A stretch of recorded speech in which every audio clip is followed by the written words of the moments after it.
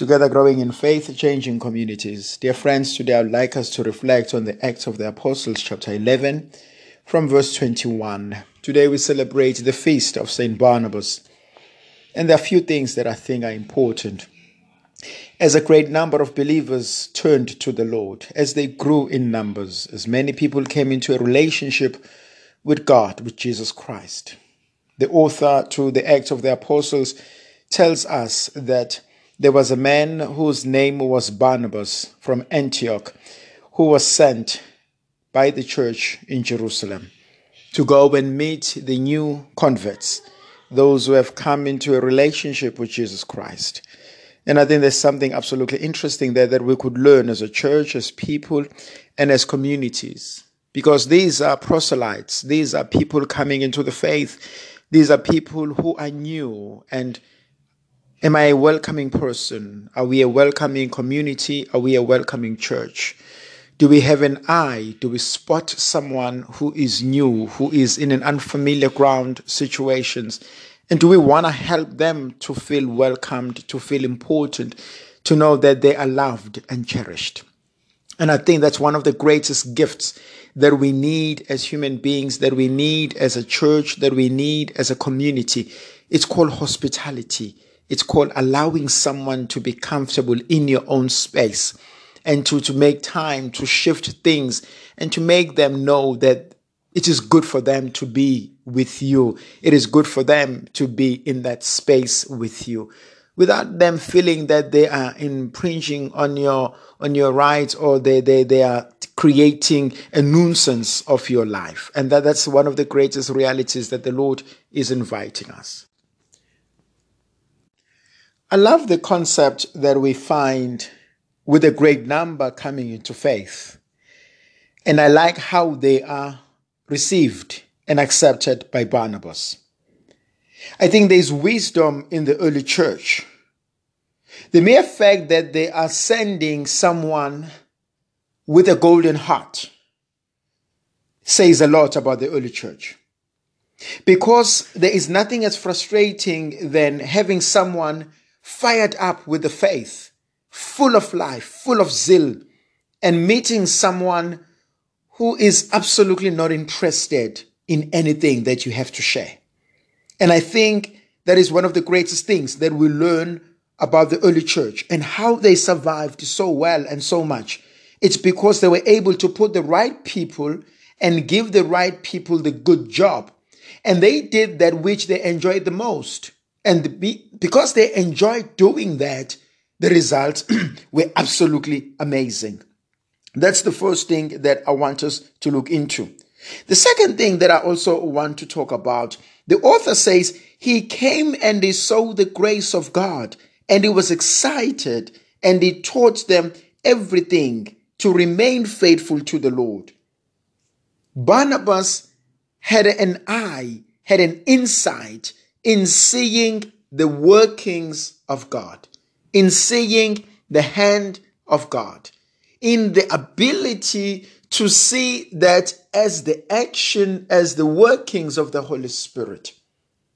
It requires a person of an in-depth faith to see the goodness in other people, to see the good actions and never to be jealous of those, to see how God has worked and continue to work in other people's lives, and actually to celebrate other people's success. How many people find it difficult to celebrate someone else's success?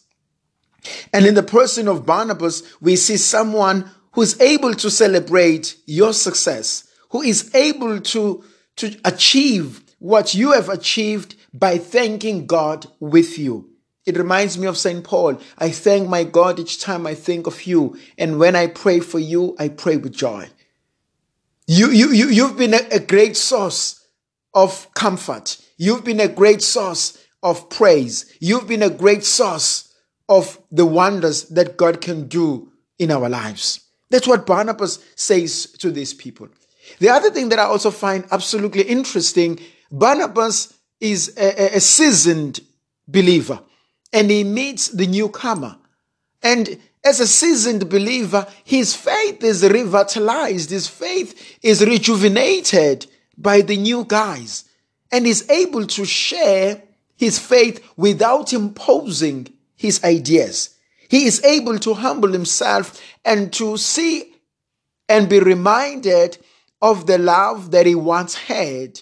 These newcomers are able to push Barnabas into an experience of his early experiences with the love of God. And Barnabas can see himself probably as in them, and he says, you remind me of who I used to be. You remind me of the zeal, of the love that I had. And they probably look up to him and they say, but you have not lost it. You still have it with you. The other thing that I find absolutely interesting is how Barnabas, as a senior person of faith, has allowed his faith to journey with him, and how he has matured gracefully, accepting who he is, and he has become comfortable with himself to a point that he has been able to share his own experiences with others. The author says he started to exhort them, to teach them to remain faithful to the Lord. And he can only say that because he knows the other side, because he knows that difficulties will come. He knows that trials and tribulations will come. But he says to them, be faithful and have a steadfast purpose. And that is what we need as a church. That's what we need as a community. That's what we need as individuals, to have a purpose. Well, what is my purpose in life? Why do I do that which I do? What is my purpose in all of this? Why does the church exist? You know, we do so many things that are not within our purpose. We waste time and we become so busy and we lose the mark. We are busy but not productive. We are tired but we have not achieved anything. Why does the church of God exist? Matthew 28, verse 20. Go and baptize, make disciples. Evangelii Nunciandi, Paul VI. The church exists in order to evangelize. Why does the church continue to exist in your community? Why does the church continue to exist today? What are you meant to be as a church? What are you meant to achieve as a church? We lose focus so often. We do things that we think are important, and we very few of us are able to go back to the basics and say, but why do we exist? Why did God allow this church to grow? Why did God institute this church? Why have we given so much into this organization? And he says, remain faithful to that purpose.